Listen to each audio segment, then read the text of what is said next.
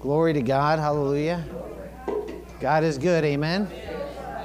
Well, praise the Lord. If anybody happened to see the message that got sent out today, what was it via? It was online. However, it was online. We just got our signals mixed and crossed. Amen. I had an interesting week so far this week, and I spent some more early morning evenings, and I guess that's the way. Early mornings. Early morning time. Amen.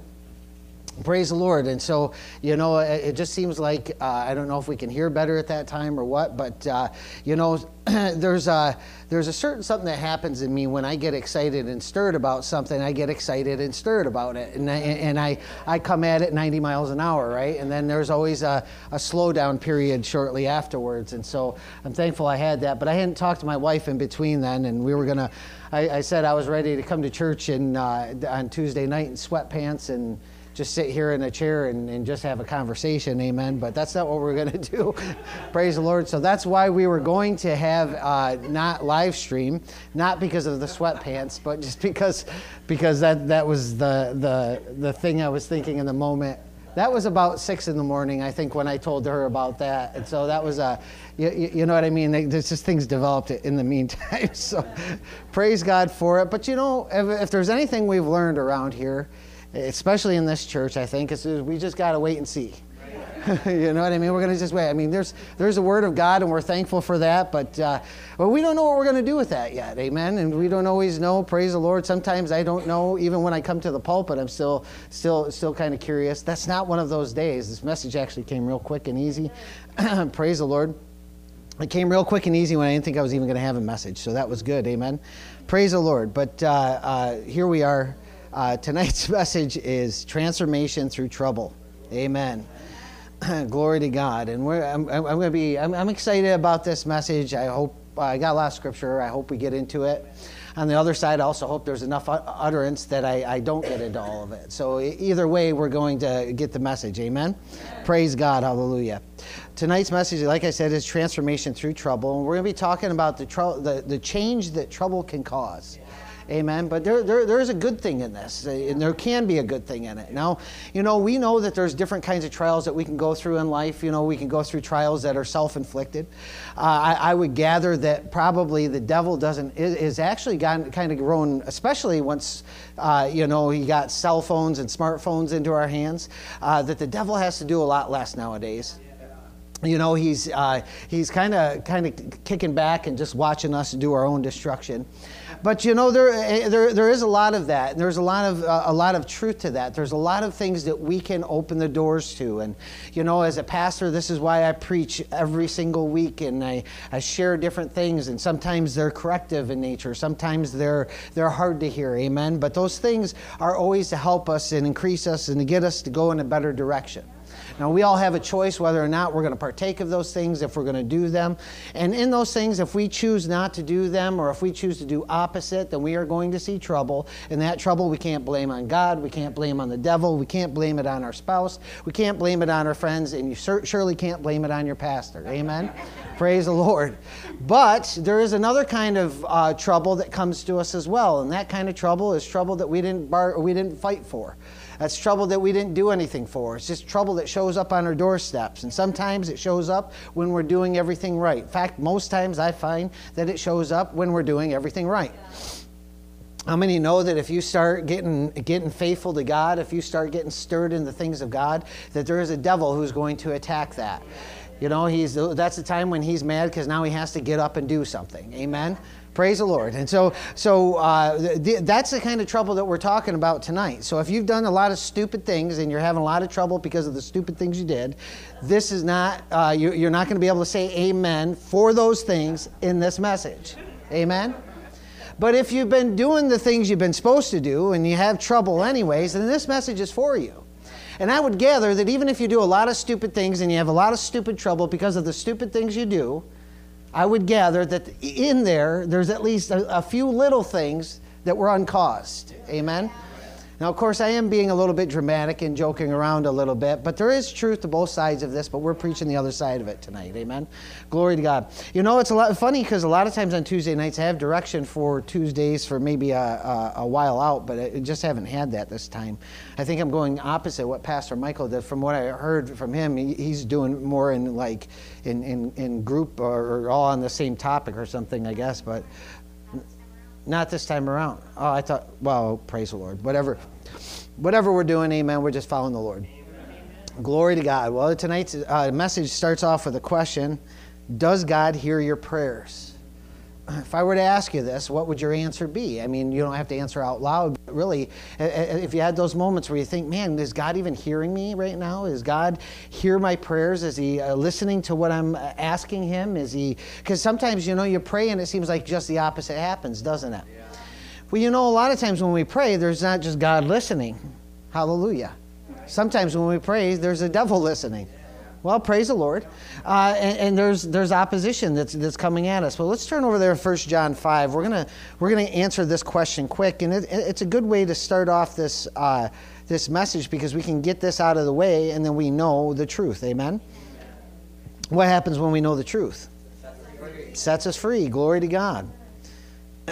So this can heal us from wrong thinking. Now, I'm gonna preface these verses by saying a few things.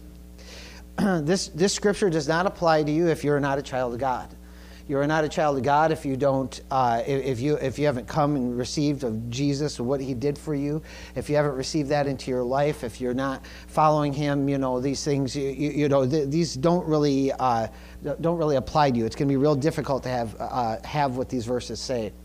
But these verses do apply to us, I think everybody who's sitting here anyway. So let's go ahead and read it.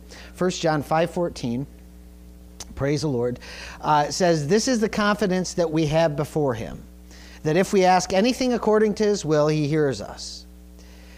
Well, that's pretty interesting. So if we could say, you know, ask the question again, does God hear our prayers? The Bible says that this is the confidence we have. And so we should have some kind of confidence in this, right? We should have some kind of confidence when we come to God that He's hearing our prayers. If we have no confidence that He's hearing our prayers, then number one, the first thing that we know is that we better check up on our relationship. Because if we have a relationship at all with God, we know that He hears our prayers. Why? Because the Bible tells us that. This is the confidence that we have before Him, that if we ask anything according to His will, He hears us. But there's another part in here that we also see, asking anything according to His will. You know, there's a lot of things that we can pray for. There's a lot of things that we do pray for. I remember when I was coming up in the faith, I remember my focus being on a lot of things in the world, a lot of worldly things, a lot of things I needed. You know, I need this to happen. I need that to happen. I need this change in my life. I need that change in my life. I need, we need money, God. Praise the Lord. We need this or we need that, you know. But, you know, the Bible says if we ask anything according to His will, He hears us. And so that tells us a very important thing, that when we come to Him, we should know something before we come to Him, and that's His will. Amen. If we don't know God's will, then coming to Him with prayer is kind of useless. Yeah. Right. Now, when I say we need to know His will, I mean we have to know His general will, that's true. But we also need to know His will in the things that we're coming to Him for. Amen.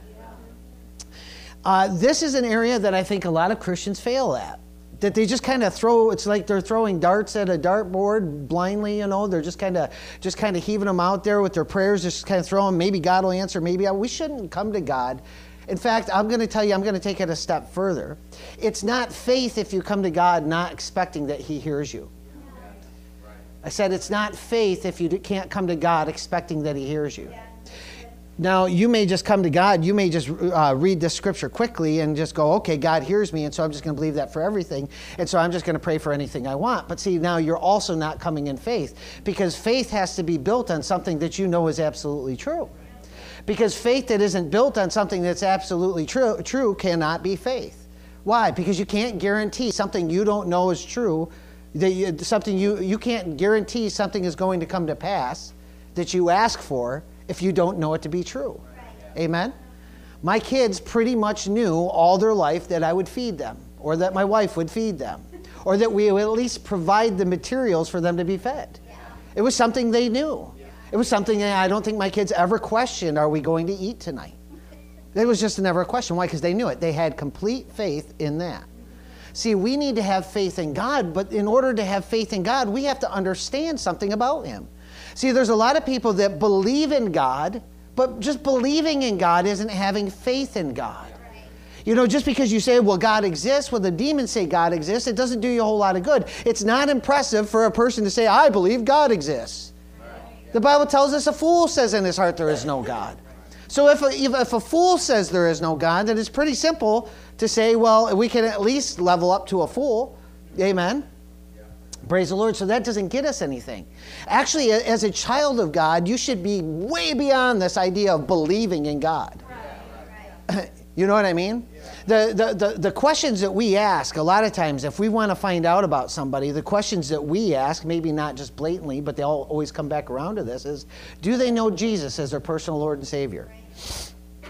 You know, Jesus said, why do you call me Lord, Lord, and do not do the things that I tell you? You know, you can't say that Jesus is your Lord if he's not your Lord. Well, what does that mean? A Lord is somebody who's in control of the other one. Another way that it's been said in the Bible is people call him Master. They call God Master. That's kind of referring to like a slave ownership type of thing. And we understand that if you've been born again, that now you're slaves to Christ. And if you're a slave, you don't have choice anymore. Now, God in his graciousness has given us some free choice. But there's a lot of things that Christians do that they shouldn't be doing, because what they're doing is they're just choosing their way instead of choosing his way. When you choose your way over his way, then he ceases to become your Lord. Amen. Praise the Lord. Now, I'm just setting a foundation here, but this isn't even the meat of the message, because this is just the truths, the basic truths we have to get into. So if we're not living our lives predominantly for the Lord, then he is not our Lord. Glory to God. And so that should wake us up to something. If Jesus is not our Lord, then God is not our Lord. And if they are not our Lord, the Holy Spirit is not our Lord, glory to God, then we can't have much confidence when we go to him, can we? Amen. Amen. But this is written to Christians. This is written to believers. This is saying here, this is the confidence that you can have before him. If we ask anything according to his will, he hears us. Verse 15, and if we know that he hears us, in whatever we ask, we know that we have the request which we have asked of him. So does God hear our prayers? The answer is, should be yes. And if God hears our prayers, then we should be able to say yes to the idea that our prayers should be answered. That when we pray them, it shouldn't be a matter of, man, I pray this in hope. If you pray a prayer in fear, you're praying it in hope, not in confidence. Right. Amen? And it's not godly hope, it's human hope. It's hope, I hope this happens. If you pray prayers that way, you don't have any confidence, which means you're not praying according to Scripture, which means you're not praying in faith, which means it is a crapshoot. It's up in the air. It may or may not happen. Right? God has called us to know. We should know when we pray, when we go. We should have confidence. The Bible says, come boldly to the throne of grace. What's grace? The grace is confidence, or the grace is the ability that you don't have. That's why we can have hope. It's because God has put his grace upon us, which is his ability upon us, which is something that we couldn't do. Praise the Lord. Hallelujah. So God should hear our prayers. We should understand that. So then comes the question, why don't we always get the answers to our prayers? I'm going to refer back to verse 14, if we can go back there. If we ask anything according to his will. Now, one of the things that I've seen over the years is I've seen people take this Bible and they do all kinds of things with it, do whatever they want with it. I've seen good people do it. I've done it myself, tried to make something say something that you wanted it to say. But how many know that if you make something say something that you want it to say, and it's not what was intended when it was written, then it's wrong. It's not something that you can have confidence in, right? Praise the Lord. And so we can go to the Bible and we can say, oh, the Bible says this, and it says that, and it says this, and so we should have this. But that's not always true. Now, there are some basic truths to things that we have. God has never left us nor forsaken us. I don't think you can twist that scripture very much. And that scripture, at least at one point, is given to us in the reference of supplying our needs. So we should be able to have confidence in that. But again, we have to get back into that place of walking in faith and walking in His will and knowing what He's talking about, what He wants us to do. Amen? But there are times when God's will doesn't seem to come to pass, or when our will, I should say, doesn't seem to come to pass when we pray things. Now, I want to refer to another scripture that we know often. It's Romans 8:28. Go ahead and bring that up. Yep. And we know that God causes all things to work together for good to those who love God, to those who are called according to His purpose. Now, the word "are" there also means being.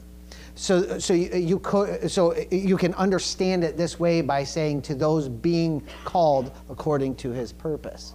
So somebody who is being called according to God's purpose is not just somebody who has a call, not just somebody who has been called, but it's somebody who is being called. In other words, if I am actively, when I'm outside, I got my little runt dog, Cassie, my little rat. Amen. I was just out with her a little while ago, and we were walking around a trail on our property and just walking, and she was distracted by the things she was doing, and I was distracted by the things I was doing. But I kept calling to her every once in a while when she'd get a little bit too far behind me. I'd call her to come to me, right? She was being called. Praise the Lord. Now, if I had left her in the house, she wasn't being called. She wouldn't be coming to me. I wouldn't be calling her to me. And so the same thing is when we're active in the plan of God, are we being called? Are we actually in the process of following after Him? Or are we not? Because knowing that will also settle this verse in our hearts. Because a lot of people say, well, I know God works all things together for the good. Not necessarily. He's not working all things together for the good if you're not in His will. If you're not being called. God isn't calling you if you're ignoring Him. Well, He might be calling you, but He's not calling you into the thing that He wants you to do. He's calling you to come to Him so you can get the direction to go out and do the thing that He wants you to do. But God brings us to Him to send us forward, to send us out. Amen? Yeah. Praise God.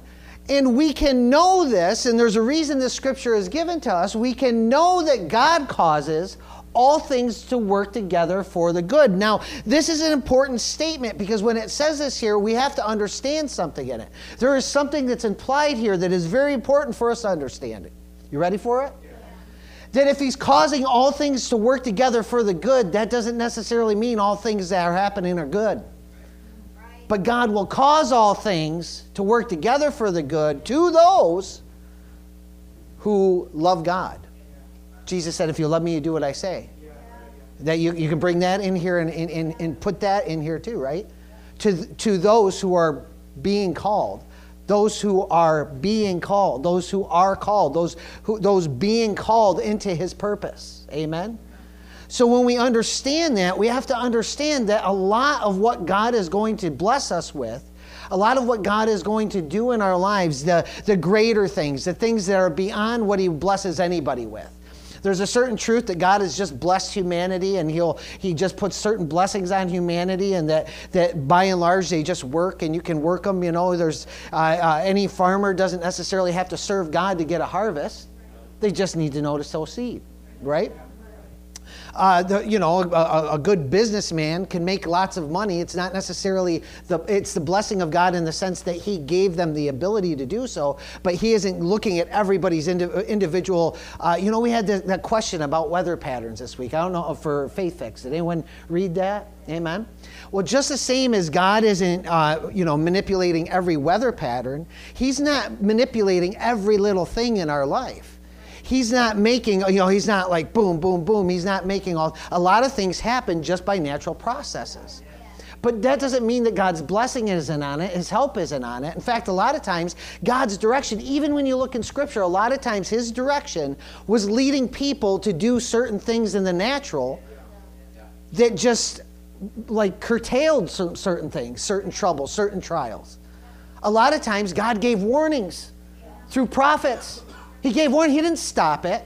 He didn't stop the trial. He didn't stop Pharaoh from pursuing the Israelites. He didn't stop them at all. He let him come. He just told them where to go. And if they hadn't gone where he had told them where to go, they probably would have gotten in a lot of trouble. He didn't tell, or he didn't just eradicate Jericho. He had the Israelites march around it for certain purposes, right? And then when they tried to go into the other city by themselves, as Ai or whatever, when they tried to go into that, it didn't work because they went by themselves. Do you see the parallel I'm drawing here? When you're in the will of God, when you're being called, when you're going in the direction He's taken you, there's certain things you can stand on and know and have hope and have expectation of and be excited about. And you know what? If there's trouble that comes, well, we can be okay with that because we can deal with the trouble because trouble is coming. But see, it's funny because what happens a lot of times in Christianity is when Christians face trouble, their world gets rocked. And the reason their world gets rocked is because they've never been settled on the Word of God. They've never been settled in the truth that He has put there before them. They've never settled it in their hearts. If I follow God, then He will provide certain things for me. All the bad that happens, He will work that out for good. If I follow God. And following God isn't hard. It's not like, okay, I got to get on my knees every 10 minutes, and I got to, okay, God, am I following you here? Am I following you here? And am I, we know if we're in the will of God or not just simply by what our actions are. If we're living more for the world than we are for God, then we know we're not in the will of God. So you might as well just stop praying. I'm just telling you the truth. Or at least wait for a little bit, get yourself in the will of God, get yourself into some knowledge, or at least go to God and say, hey, God, I know I'm not in your plan. I need to get in your plan because that's what's blessed. His plan is blessed. God is not blessing your plans. Man, praise the Lord. Name it and claim it, Christianity. Name it and claim it. Christianity says, oh, anything you want, you just ask God. You just plead with God. You just have faith for it, and you can have it. By God, anything you want to put your hands on, you can claim it. It's yours. But the only thing is that's not Scripture. In fact, that's completely anti-Scripture. That doesn't exist in truth. Now, that doesn't mean that we go to the other side and get in the other ditch, which says, well, whatever happens will be. I guess if it happens, God wanted it to happen, and this and that, da-da-da. That's garbage too. Let's stay in the middle and actually get what the Bible says. Praise the Lord. Let's get what God says. Amen? You know, one of the things that encourages me is that even if the trial and the trouble that comes against me costs me my life, even in that case, I'm still going with Him. Do you know, I'm going to tell you the truth. When things get really tough and really rough, now we're kind of pampered here in the United States. We're pretty pampered in our we've been pampered. You know, and all these things that come against us and these things rise up. We have meltdowns over I remember having a meltdown because I wasn't going to be able to go have sushi anytime I wanted. Do you know what that told me? It told me I was getting pretty soft. Yeah, it's the truth. But you all went through it too. You went through some kind of your thing, whatever it was, something that bothered you that you couldn't do. And, oh, God, it's just not fair. And where's God? And this and that. And it's just like, what are we going to do? Whatever are we going to have? You understand what I'm talking about? There's people that cry not because they got a new car, because they didn't get the color they wanted. I'm just telling you the truth. And we got to get over this stuff. This is the me society has taken the devil's job and made it so easy. I'm telling you, he bought a lazy boy. He's kicked back wherever he sits. His throne's a lazy boy. He's watching, laughing. I'm just telling you the truth. Why? And it's, here's the thing. I had this, some of this stuff come to me this week, and it was like, wow, and this this new fire to do things, and yes, and it stirred me, and it was good. I think I shared a bunch of it with John, and he got the effects of little sleep and a lot of excitement. Amen. Praise the Lord. Now, that doesn't mean I'm changing anything, but he was there. He got to partake of some of that, and today as I was kind of before the Lord, and it was like, he settled me down a little bit. Hold up there, boy. Just do what you're called to do. You know what I mean? There's a work to be done, and I have to look into it, and I have to see all that stuff, but I can't go make it happen all at once. And I think I even shared that with John too. You know, there's things that are that God will call us to, of course, and things, but we just need to focus on what He's calling us to right at the moment. Amen. But we know that God causes all things to work together for the good. That's a really awesome thing. That's something that we can stand on. But we have to make sure that we're saying, now when it says cause all things together, work together for the good, that does not necessarily mean He's going to cause all things to work together for what you want to happen. Amen. We have to understand these things. God does not have us here. He has us here. See, there's two sides of this, and it's funny because with the Bible, with the truths, there's always sides to the truth. Like you can take a truth that's very true, and you can preach on it. It's like, oh yes, that's true. But then you can preach the opposite on it too. And that's not because it's double standard. It just means because there's so many variables that sometimes come into it. It's not really hard to navigate once you start knowing it, knowing how it works. Amen. But there are truths that God wants to bless you, right? But at the same time, God isn't going to bless a heathen who is just out doing whatever they want to do. But at the same time, God blesses all mankind as much as He can, as much as He has. Everybody experiences God's blessing in the world, and so there's that truth too. So you see what I mean? There's these different truths, but we got to kind of find the balance in them. Amen. Praise the Lord. Now we're going to get into something here, and go ahead and turn to Acts 7. You know, recently preached on Stephen, right? I can't remember where I did. I think it was here. Praise God. We recently talked about Stephen, and now we're going to kind of see Stephen again. And this wasn't planned when I preached that, but it is planned now. Amen? Acts 7. Now, when we go through this, what we're about to read here, I want you to watch the wording, okay? So whether it's in your Bible or whether you're looking up here, I want you to watch the wording, all right? And I'll draw some things out too. We're going to start in verse 54. Now we know what Stephen did. Well, that's where we kind of left off. In fact, I didn't leave off for the purpose of coming back to it. Didn't know I was going to, but we're coming back to it. So where we kind of left off when we were talking about Stephen before was that he was this normal guy full of the Holy Spirit, right? And they needed people to wait tables because it wasn't right for the ones who were leading the ministries and driving the ministries to do that work. And so they needed some people to wait tables and take care of the people and kind of deal with the stuff, the cleanup and all that, those type of things. So that one of the guys they picked was Stephen. And Stephen was this guy that was real faithful to his call. And then what we saw in Stephen is while he was faithful in his call to do that signs and wonders were performed through him. Yeah. So he had amazing miracles, these miracles that were happening through Stephen. And it was a pretty big thing. And so he kind of got known for that. Like he's the, so to speak, the toilet scrubber who's probably casting demons out and making people sick well, you understand, right? Praise the Lord. He's doing great and wonderful things without a title. Glory to God. But now we're going to pick it up here. We kind of skipped a bunch of verses from where we were because Stephen gets himself into a pickle, doesn't he? He doesn't really get himself into a pickle, but he finds himself in this place of being, the people not liking what he was saying, right? And then this is the result of the people not liking what he was saying. Verse 54, it says, now when they heard this was the people he was speaking to, they were cut to the quick, and they began gnashing their teeth at him. Okay, now we see this word here. I said watch the wording. Literally that word gnashing means biting and chewing. They were biting him. They were so angry. They were so intensely mad at what he was doing. They got to the place where they were gnawing at him, biting him. Think about that. Well, praise the Lord. But being full of the Holy Spirit, he gazed intently into heaven and saw the glory of God and Jesus standing at the right hand of God.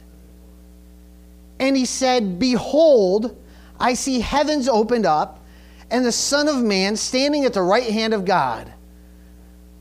But they cried out with a loud voice, and they covered their ears and rushed at him with one impulse. And when they had driven him out of the city, now that, here again we come to another word, that driven him out of the city. It doesn't just mean they were like, go. That's not the kind of drive. They were beating him and dragging him, and just, it's this idea of just absolutely abusing him, getting him out of there. I mean, they made like some of the riots look tame. Amen? Praise the Lord. Where was I? 58, yeah. When they had driven him out of the city, they began stoning him, and the witnesses laid aside their robes at the feet of a young man named Saul. They went on stoning Stephen as he called on the Lord and said, Lord Jesus, receive my spirit. So to put this, again, to watch the wording, we think here stoning doesn't sound comfortable, but let's think about what this is. They were taking stones and pelting him with stones until it took his life.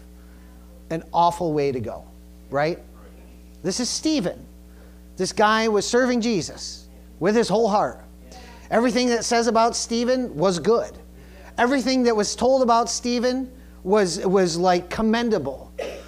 Any Christian today who acted like Stephen would be incredibly valuable in the local church. But most Christians don't even compare, not even remotely. That's just the truth. I include myself in that. Most Christians don't compare to this kind of faith, this kind of fervor for God, this kind of hunger. And this is why God has me preaching this kind of stuff, is because we got to get that back. We got to get to the place where, churches stop being this thing that we can opt into when we want and opt out of when we don't want. That we have to understand that, that people like this, the reason that he had amazing signs and miracles and different things happening through him, the reason they knew revival was because they weren't lazy Christians. They weren't people who had received of what Christ did and sat back and said, well, I'll just do whatever I want to do, and then I'll apologize to Jesus later. That's not the way they lived. They lived with their hearts, their lives, fully thrown into the plan of God. Amen? Now, that doesn't mean they didn't have fun or enjoy life or anything like that. Kimberly still go to Disney. Just throwing it out there. Amen. Praise the Lord. Just not weekly. Amen. Glory to God. Lord Jesus, receive my spirit. Then falling on his knees, and this is very important, because we're going to come back to this. He cried out with a loud voice, Lord, do not hold this sin against them. Having said this, he fell asleep. Nice way of saying he died. So this man had been stoned wrongly. He had been beaten. He had been chewed on. He had had all the things that you could possibly happen. Probably spit on, all that stuff would be included, I'm sure. I mean, I'm gathering if they're beating him and throwing him around, throwing stones at him, they probably weren't above spitting him, especially when he was speaking things that they hated, because that's the kind of thing that people do and did, right? And so he has us to the point of death, but look at the prayer he prays for them. Lord, do not hold this sin against them. And now we pick up in chapter 8. It says, Saul was in hearty agreement with putting him to death. Hearty agreement. Again, watch the words. Oh, he was overjoyed at this. He watched this innocent man be tortured, brutalized. And he was a religious man. He watched this with great joy. It filled his heart with joy to watch this happen. Hearty agreement with putting him to death. And on that day, a great persecution began against the church in Jerusalem, and they were all scattered throughout the regions of Judea and Samaria, except the apostles. Now think about this. So persecution, this is kind of how the persecution would be. They started hating the message so badly that this persecution arose, and they were looking for Christians, and they were driving them out of town. So imagine sitting here, have church, and then all of a sudden the mob comes from downtown. because they gathered there with whatever things they had, and they come bursting through the door. They're forgetting about rules. They're forgetting about laws and stuff like that. They don't care about any of that stuff anymore. They drive us out so much so that we don't even get a chance to go back to our homes, that we have to leave town. We have to just disperse. This was literally happening back then. This is the kind of things that the early church put up with. And yet it's hard to get a full church on a Tuesday night. They did it daily. But you think about this mentality, and you think, well, now let's just for a second, let's connect this to our prayers that we pray. Lord, why am I not getting this? Why is this not changing? Why is this not happening? And thinking about your own connection to Him. I know that it does for me. I preached on the rich young ruler, right? This weekend. Preached on the rich young ruler. And one point when I was woke up in the middle of the night, this is what I heard in my spirit. Everybody judges the rich young ruler.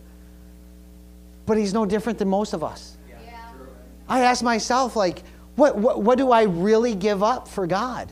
Yeah. What am I really willing to give up? Am I really willing to give up all comforts? Now, here's the thing. It doesn't mean if you have something comfortable or have something nice that you're not willing. That's not what those scriptures were about. But the heart was, God was putting me in check, and He's saying, everybody judges Him, but do we really look at ourselves?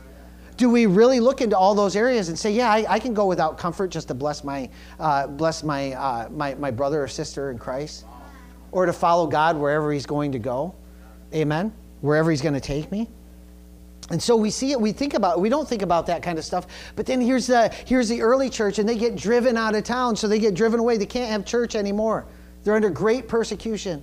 These are people who are living for the Lord. They're doing what He's called them to do. They're running after Him. Man, I can't tell you, there have been people that have left this church just because somebody else got a loud mouth and said something stupid. Yeah. Not somebody in here, but somebody wants to attack us. They say things about this, and they're like, oh, I guess it's true, or I guess this or that, or whatever. And then they just, they go, and they still think they're Christians. And I'm not saying that they're not, but I'm just saying, what kind of Christians are these? Do we really want churches full of Christians that are just kind of like can be moved with any kind of... I mean, seriously, let's think about that.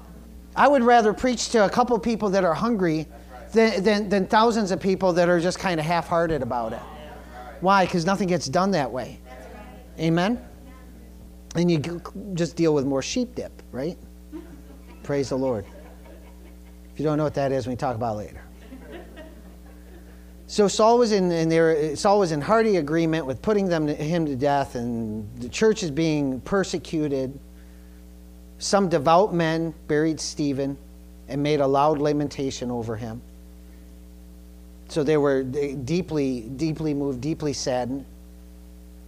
And these were devout men too, so don't let anyone ever tell you that it's bad to feel something. It's bad to feel sad or upset because somebody has passed or somebody was martyred or something like that. Of course, there's nothing wrong with that. Amen? But Saul began ravaging the church. So if it wasn't enough that they drove him out, it wasn't enough that they had killed Stephen, it wasn't enough that he had, that they had done what they had done. Now, this Saul began ravaging the church, entering house after house and dragging off men and women. He would put them in prison. Now, these aren't the flowery prisons we have today, the prisons where they have rules. These were old world type prisons that were horrible places to be. And I didn't study it out, but just imagine the worst of the worst. I can't imagine being in prison, but even much worse, these places were even worse than that. And they didn't have the rules that we had today. So this is what he's doing. Now he wasn't just content with driving them out of the church. Folks, I'm just going to be honest with you. Christianity, if it doesn't wake up, is going to see persecution like this again. It's going to. Christians who call themselves, it is a dangerous thing to call yourself a Christian but not play the part. It's a dangerous thing because God will always protect His own. But there's going to be a lot of people that say, well, Lord, Lord. looking for his protection, and he's going to be like, I've been here all along. You haven't, you know what I mean? Now you call on me? The Bible talks about this. You know, people that think they're doing the will of the Lord, but they're not even looking at the Scripture. They're not even looking into the truth of what it is. Amen. I haven't got done yet. Verse 4. Therefore, those who had been scattered went about preaching the word. So these had been scattered. These people, Christians, they had been driven out. They couldn't be where they wanted to be. Do you think they weren't rebuking things in Jesus' name? Do you think that they weren't getting together and praying together? I mean, do you think that they weren't seeking God with everything that they had? I can tell you, as soon as COVID happened, the minute that it happened, because nobody knew anything about it, what it was, seemed like the world was falling apart. And regardless of what anyone thinks, I had two churches, and one of them was being persecuted to a degree, not even remotely like this, but we were being persecuted for having a typical Tuesday night service when nobody knew what was going on. But that happened, and people in the town gathered in and joined in on that, you know, and they all hated that. And I went to the Lord, and it was just like, what's going on here? What do we do? You know, like it drove me to seek God on some things that I had never sought him for before, right? What do you think would happen in this case? I mean, these people, they were seeking God. They were after him. They were praying. These were already devout, faithful people. These were people that were already serving God, and they were seeking him. They were after him. Actually, the Bible tells us in Acts, I point out there because we have it written on the wall, Acts 2:42, that they continued daily with one accord. Daily, one accord. It's like they came together every day. They ate food together. They prayed together. They read the word together. They had church every single day, and they did it with joy. When they had extra, they brought the extra, and the disciples would take, or the apostles would take their extra and say, okay, you have need, you have need, you have need, and dole out the extra. This was the early church, daily with one accord, and they were praying. They were in the will of God. If anything, we can say they were, right? And look at the persecution. What is all of this about? Why am I mean, Pastor Jeff, this is a gloom and doom message. Where are we going? We're going to get to something good. Amen? We're going to get somewhere good. I promise I won't leave you. But we have to set the stage with the bad first, right? Glory to God. So who is this guy Saul? Does anyone know who Saul is? Saul is the Apostle Paul. This is obviously before, God used him to write most of the New Testament. That's a pretty amazing thing to think about. Now let's jump on over to Philippians 1. I got chills right there. I don't think it was AC, because that still ain't working in here yet. Praise the Lord. We'll get it. We'll get there. We'll get there. Praise the Lord. Philippians 1. Now, this is kind of a fast forward.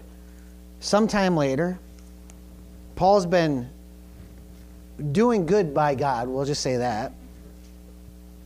Saul has been changed to Paul. God gave him a new name, right? And I think is how it works. And if it's not, then don't come up afterwards, because that's not the point of this message. It should be chalk it up to one thing I missed. Amen. Philippians 1:12. It says here, this is Paul. He says, now I want you to know, brethren, that my circumstances have turned out for the greater progress of the gospel. What is he talking about? He's not talking about the circumstances back there. See, when Paul went out and was in the ministry, when he had gotten called forward by Jesus and he had that radical transformation, and Jesus had taught him, he went about doing good, doing the work of the gospel, teaching everybody about Jesus Christ, this one that was persecuted. Hallelujah. This one who had persecuted. And we see this here, and here he is going about, but we see he went through trial after trial after trial. Yeah. Everything he did for God was opposed. Now I want you to know, brethren, that my circumstances have turned out for the greater progress of the gospel, so that my imprisonment, he was imprisoned. He was the one imprisoning people, and now he finds himself there. So that my imprisonment in the cause of Christ has become well known throughout the whole Praetorian Guard and to everyone else, and that most of the brethren, trusting in the Lord because of my imprisonment, have far more courage to speak the word of God without fear. When the devil turned up the heat on faithful people just held on to their faith. When they had opposition, they just trusted God more. When they saw bad things, things that weren't fair, when they saw things come at them that weren't right, they didn't say, I'm quitting. They didn't say, I'm leaving that church. What did they do? They turned it up. So I'm just going to get more faithful. I'm going to preach the word louder. Devil, you're going to bring something against me, I'm just going to kick your kingdom's butt. That's what they started doing. But today, if you turn up the heat just a little bit, Christians run for the hills. They go for it. It wasn't easy. I didn't like what Pastor Jeff said about that. We've had people leave us over stupid reasons, like because I said something about a political thing. People have left us for stupid. That's a stupid reason to leave a church where God has called you to be. Well, listen, we can disagree about politics, and I try not to preach too much about politics. Only when I'm watching too much news does that come out. But and I try not to do that at all anymore. But you know how it is. Every election cycle, I get caught up in it like everybody else does, and end up saying something, and sometimes something stupid, and somebody gets mad at me because they say so, and somebody leaves, and it's like, well, seriously, is that what's going to move you? If I tell you something, listen, I could come to you with the Word of God. I know this is a fact. I could come to people, a lot of people, maybe some of you here. I could come to you with the open Word of God and say, what you're doing is wrong, and you'd be mad at me. I'd say, what you're doing is going to cause you pain and suffering, and you'd be mad at me. I could say, what you're doing is tearing apart the body of Christ, and you'd be mad at me.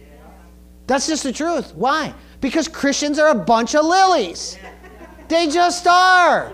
It's like, no, like, listen, if you don't like it, if it's my opinion and you don't like it, fine, don't like it. But if it's the Word of God and you don't like it, change your attitude, because unless you do, you're not going to get help. My God. Praise the Lord. Hallelujah. It's just the truth. It's the Word of God that changes our lives if. There's a big if we connect to it. The Bible says to be transformed by the renewing of your mind. Make it new. Change it from what it was. Get your old stupid thinking out. Sorry, kids. I know you're not allowed to say it. Remember, you have to be a pastor in order to say it. We don't have many in this church, so sorry. But there are some places that might take you just because to be.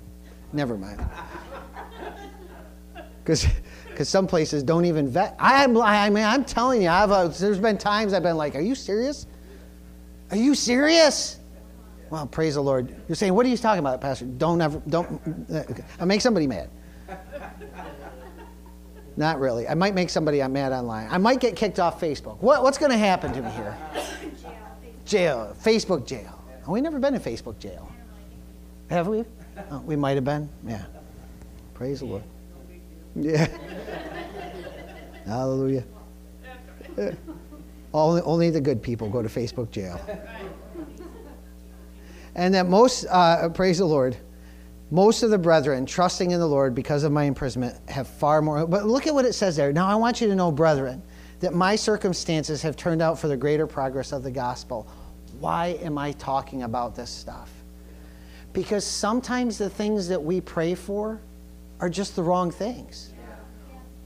If Paul was praying, Lord, save me from this prison, then the furtherance of the gospel wouldn't be happening. Now, I'm going to share something with you. We got time. I got time, and I got a few scriptures. But you know how I like to talk, so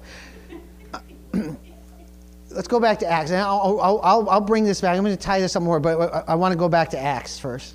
Acts 9. Hallelujah. You know, and these things are on my heart. It was so awesome because I was I was before the Lord. I was like, Lord, what do I do? What do you want me to do, What do you want me to do? What do you want me to be? And he quotes 1 Peter 5 to me.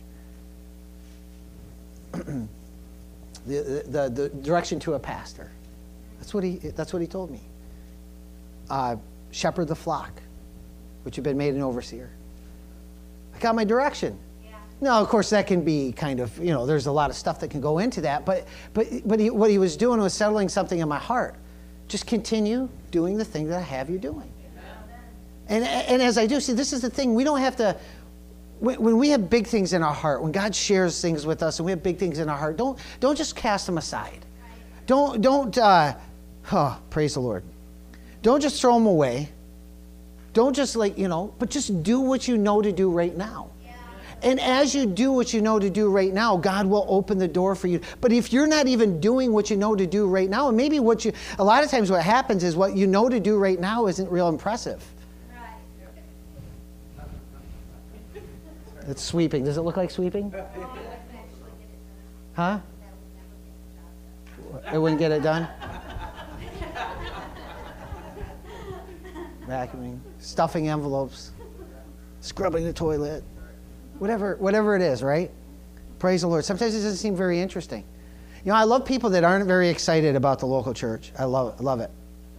People who are too spiritual for the local church. I don't get all that. Listen, if I got up here every single week and preached nothing more than Jesus loves you, this I know. If I did nothing more than that, the local church is still necessary. Yeah. It's still important. And I don't care if you are Billy Graham, you still need to hear it. Yeah. There are so many people that think they're too spiritual for a local church. And I could talk all day about that, but I ain't gonna. Amen. One, because it's night. And two, because I'm preaching something else. Amen. You go to Acts 9. Acts 9. Praise God. I think we'll start at verse 1. Now look at this guy. Now Saul, still breathing. Now this is going back. This is back in time again, right? This is pre-conversion. This section is actually, in my Bible, is called the conversion of Saul. Now Saul, still breathing threats and murder against the disciples of the Lord, went to the high priest. So he's breathing threats and murder. That's pretty intense. Yeah. I mean, even just reading it there, it's kind of intense. Yeah. He's breathing threats. Like it's like his life. It's just coming out of him. He's so enraged with these Christians. He just hates them so much, and he's murder, kill, die, kill them all, get rid of them all. Let's hunt them down and let's just destroy them. We'll stone them. We'll hang them. We'll crucify them. That's what he's doing. Yeah. Amen. Yeah. Praise the Lord. And ask for and asked for letters from him to the synagogues at Damascus, so that if he found any belonging to the way, any Christians, both men and women, he might bring them bound to Jerusalem. As he was traveling, it happened he was approaching Damascus, and suddenly, I love and suddenlies. See, that's the thing. So often we're like ready to give up, but God is a God of and suddenlies. Oh man, hallelujah. You're just going. I remember there was a day I couldn't wait to be a pastor. I couldn't wait because I knew I was called to do, and we knew the town, and we were trying to get it figured out, and it was just and it seemed like it was taking forever. Praise the Lord. And then one day, I'm standing here 9 years later, 8 years. How many years we didn't do this? Almost 9 years later. Praise the Lord. And suddenly it's happened. Glory to God. And as he was traveling, it happened. As he was approaching Damascus, and suddenly a light from heaven flashed around him, and he fell to the ground and heard a voice saying to him, Saul, Saul, why are you persecuting me? And he said, Who are you, Lord? And he said, I am Jesus, whom you are persecuting. Now, first I want you to take note of this. Paul was persecuting Christians, and Jesus said, by persecuting Christians, you're persecuting me. So that's the first thing you have to understand. God has got your back. Yeah. If people are persecuting you because of your faith, or because you are trying to do right, or whatever it is, God has got your back. Amen? But this is an important thing here. I want to real quickly, this happened for a specific reason. And I want to point back to something I said we'd come back to earlier. Jump back to Acts 7 and verse 60. Praise the Lord.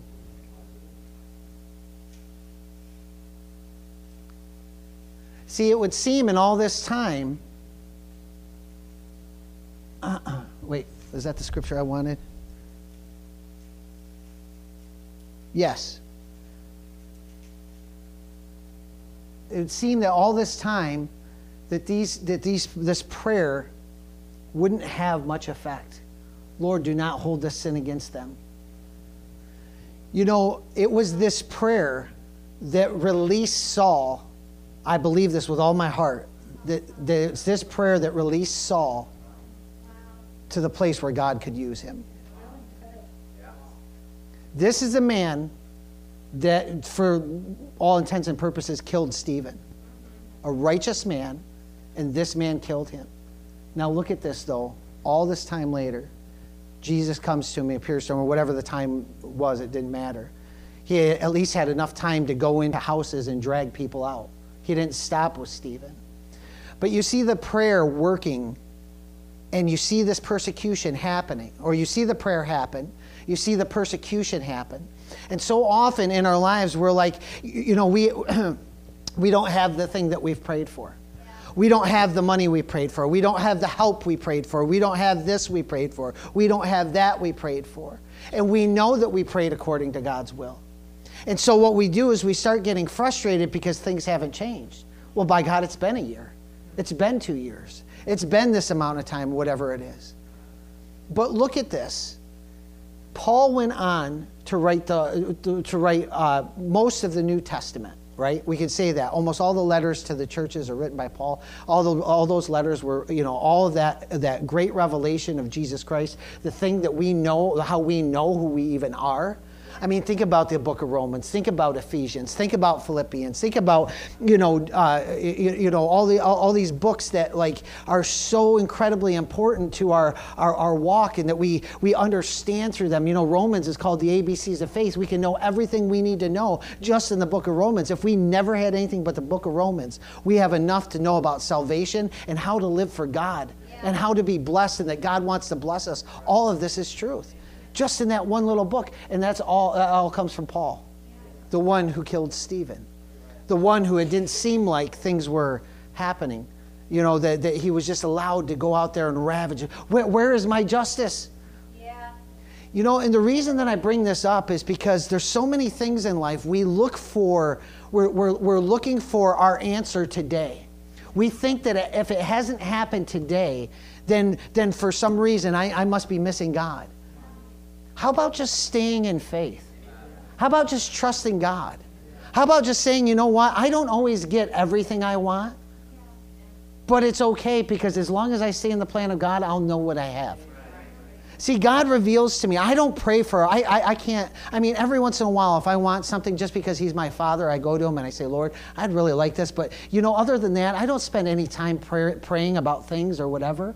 I don't pray for our welfare, or that things, like, I don't have to. Why? Because if you walk with the Lord, He just provides that stuff. Now, I'm not saying you don't spend time in prayer. Our time in prayer is really meant for other people. Our time in prayer is meant to help other people. Lord, help this person with this. Pray for this. It's to cover the gap when somebody else, you know, they don't know enough, or they're rejecting it, or whatever. And, you know, there's impossible circumstances that are happening with other people, and they don't. Listen, I'm going to go out on a limb here. The world and people and Christians that don't know, they don't know how to access the things of God. But every born-again believer should know how to access God. They should know that if they're in the plan of God, that God just takes care of them. That's it. And it's not always, you know, God, I told you so much that God has dealt with me over and over and over again about my preferences. You know, I've heard faith preachers say stuff like, you know, if you're going to have a car, you know, you believe God for a car, and you also, you got to call out the color and all that stuff. See, I don't believe in that. I don't believe that's what the Bible calls us to. Now, God blesses me with ridiculous things. What I mean by that is like things that I never thought I'd have, and things that don't even, like, it wouldn't matter even to anybody else, but he blesses me with it because he loves me and he knows that that it matters to me, and he'll bless me. But I'm not chasing those things. I'm not trying to hunt down, well, how do I get this to work? I know that all things work together for the good to those who are being called. And since I'm being called, I can know that whatever happens, I'm going to overcome it. And you have to know the same thing. We have to know this. We have to get this settled in our hearts that we don't spend all this time praying about just what we need. In fact, it shouldn't really even be more than to really spend any time on things that we need just seems worthless. Especially when you know that God provides everything. My God shall supply all your needs according to his riches and glory. That's Philippians 4:19. But there is a big caveat with that scripture. If you are in his plan, if you are a faithful giver, a faithful sower into the kingdom of God, and you are in his plan, that's the context of that scripture, then you can. Philippians 4:13, I guess people like to quote this. A lot of Christians do. I heard it just recently. Somebody quoted, not in the churches, but like somewhere on TV or something. And somebody said, I can do all things, Philippians 4:13, I can do all things through Christ who strengthens me. That doesn't apply to all things. You can't like get yourself in a big old mess and then sit there and go, I guess I can just finish it because I can do all things through Christ who strengthens me. No, that's not what it applies to. It applies to those who are following the plan of God. The plan of God has got to be everything to you. Yes. Amen? Yes. Praise the Lord. So we see that God takes it, and I have to stay on this idea that just because things don't look the way that we want them to, do you know what would be interesting? Can I give you an interesting example? Yes. So with a pastor, these things are magnified because you have a church. Now, with a church, this is what you have. And Paul talked about this too. He said, besides this, he was talking about all his persecutions. He said, besides this, the cares of the church which come on me daily. The cares of the church are on a leader daily. Why is that? Because somebody calls. Maybe today you're having a good week, but somebody on the other side of the church isn't. And a lot of times it happens to be that there's probably 3 or 4, maybe more people that aren't. And sometimes those are all major meltdowns. See, this is what people don't remember. And this is the thing. This is why we're kind of strict on some things that we do and don't do. Because a lot of people don't understand. Like, just because you haven't needed me this week doesn't mean somebody hasn't. Now you magnify that by putting 2 churches on it. And even though Corey isn't like huge in numbers or anything like that right now, that doesn't mean that there isn't need for those. Still, plus there's the seeking of Lord for those places. So there's the cares of the churches. Now with all that, you think about this. Buildings. If the roof leaks, the buck stops here. If the parking lot needs paved, or if it needs resurfaced, or if it needs, Jamestown just had a new parking lot. The parking lot I orchestrated getting put in. They just finally got it resurfaced. Did he announce how much it was? Oh, okay. Yeah, it was the second largest expense other than building. I won't say how much it was because I don't know if it was public, and that's his business, not mine. But I'll say this: that when we had the initial the base layer put in, this was like before I was pastoring, before any of that. It was like $120,000. It gave me a whole new, just to do parking, just to put cars on, just so people will come in the building. Now, to give you some kind of idea what that is, and every single time I drive down the road and I see them paving miles of road, I think, dear Lord, what does that cost? Because I look at parking lots all different. I look at the mall. I understand why Chautauqua Mall, like 3/4 or at least 1/3 of the parking lot is going back to field. Because you're talking about millions and millions of dollars just to pave it. And if you don't got a bunch of stores paying the rent, guess what? But my point is this. See, a lot of people, they come, they don't mind thinking that all that stuff. See, every time somebody withholds a tithe from the local church, they don't think about things like that. They don't think about the costs associated with it. They don't think about all those types of things. And see, that's just truth. That's just out there. So those kinds of things come on a pastor all the time. Amen.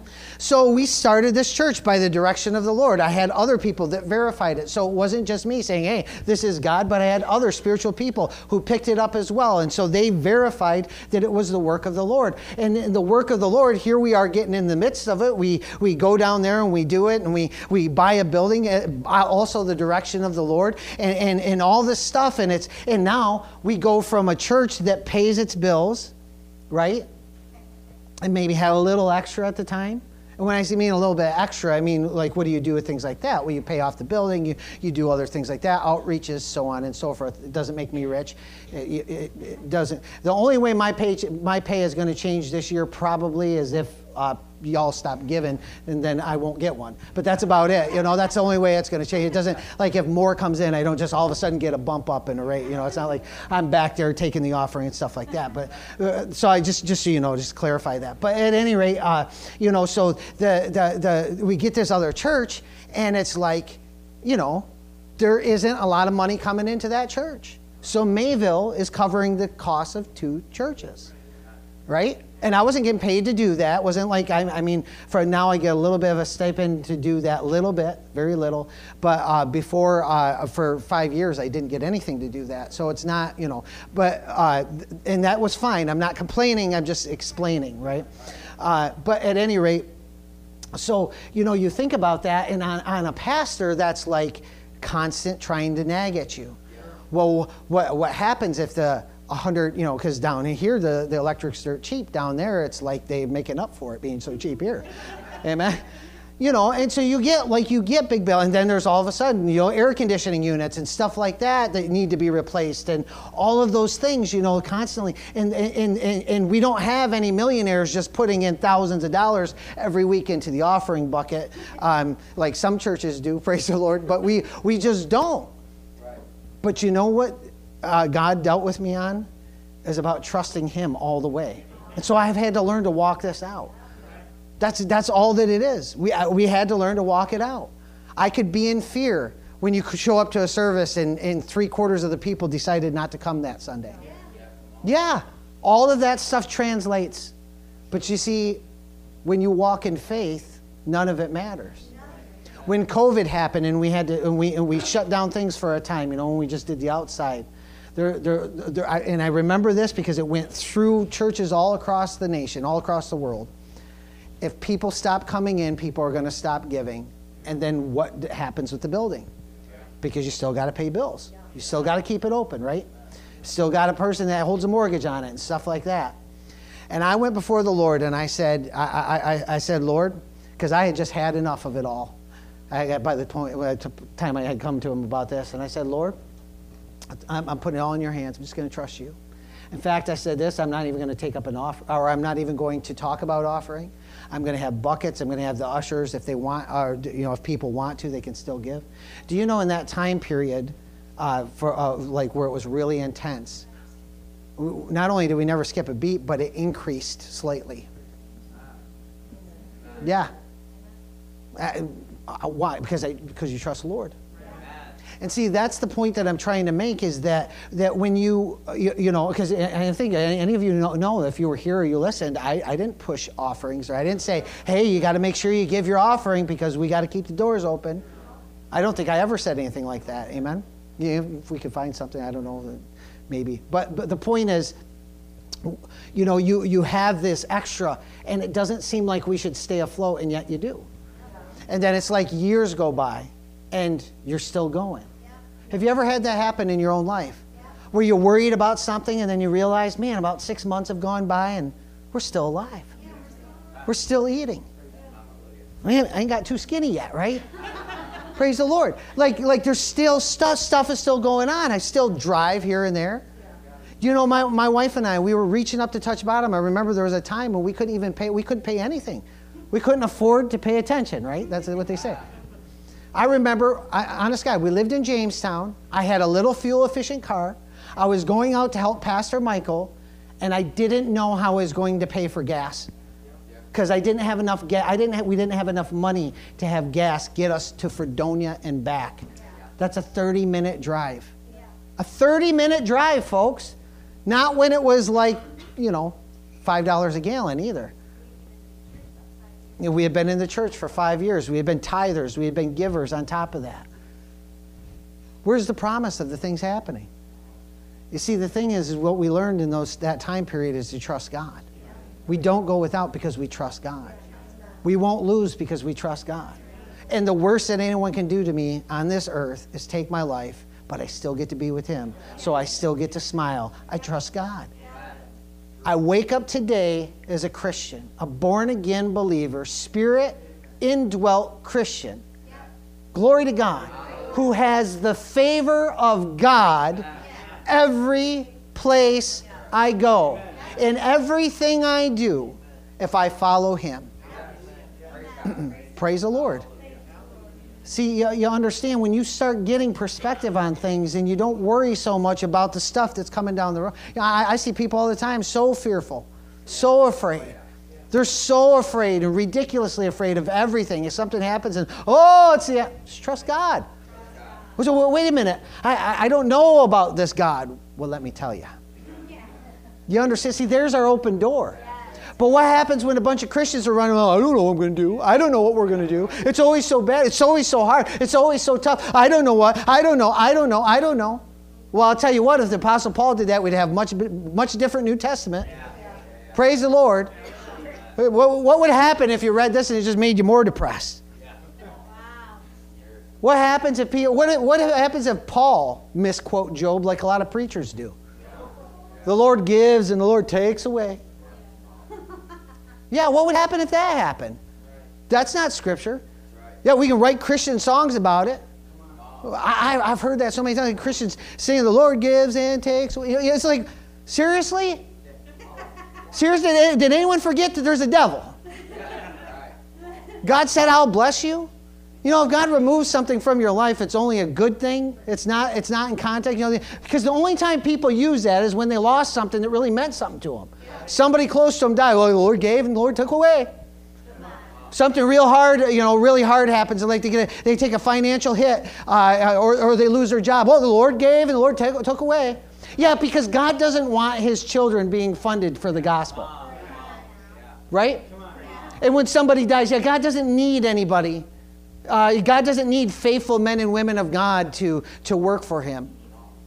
He needs them in heaven. He needs another angel. Praise the Lord.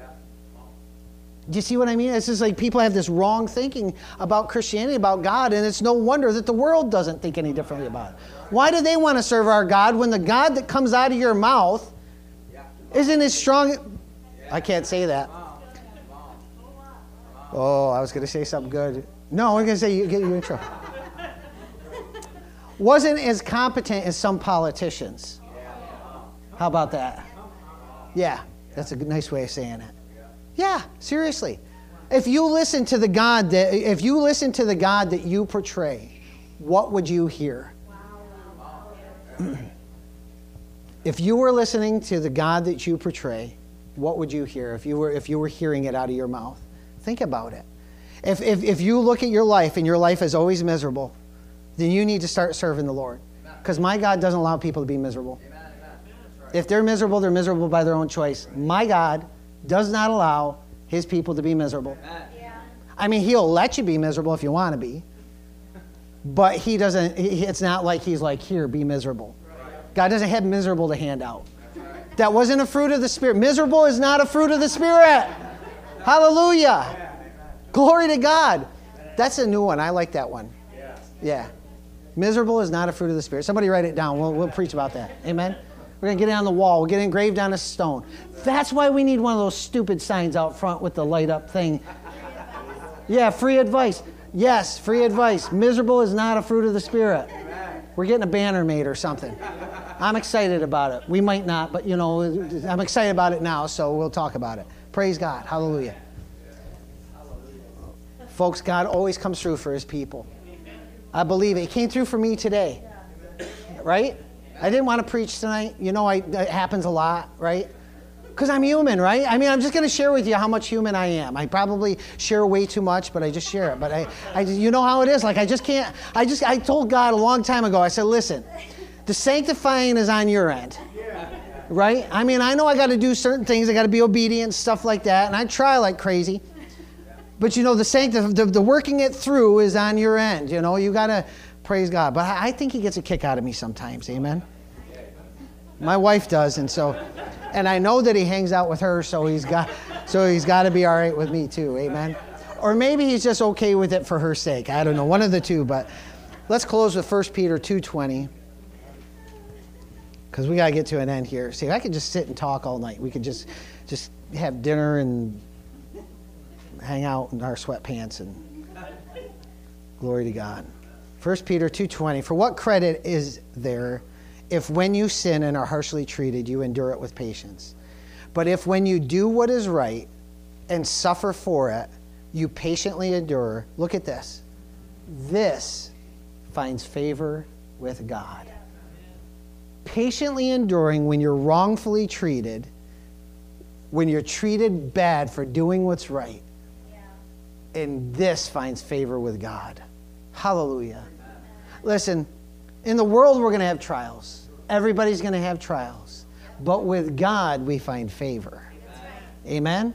Let's just stick with him.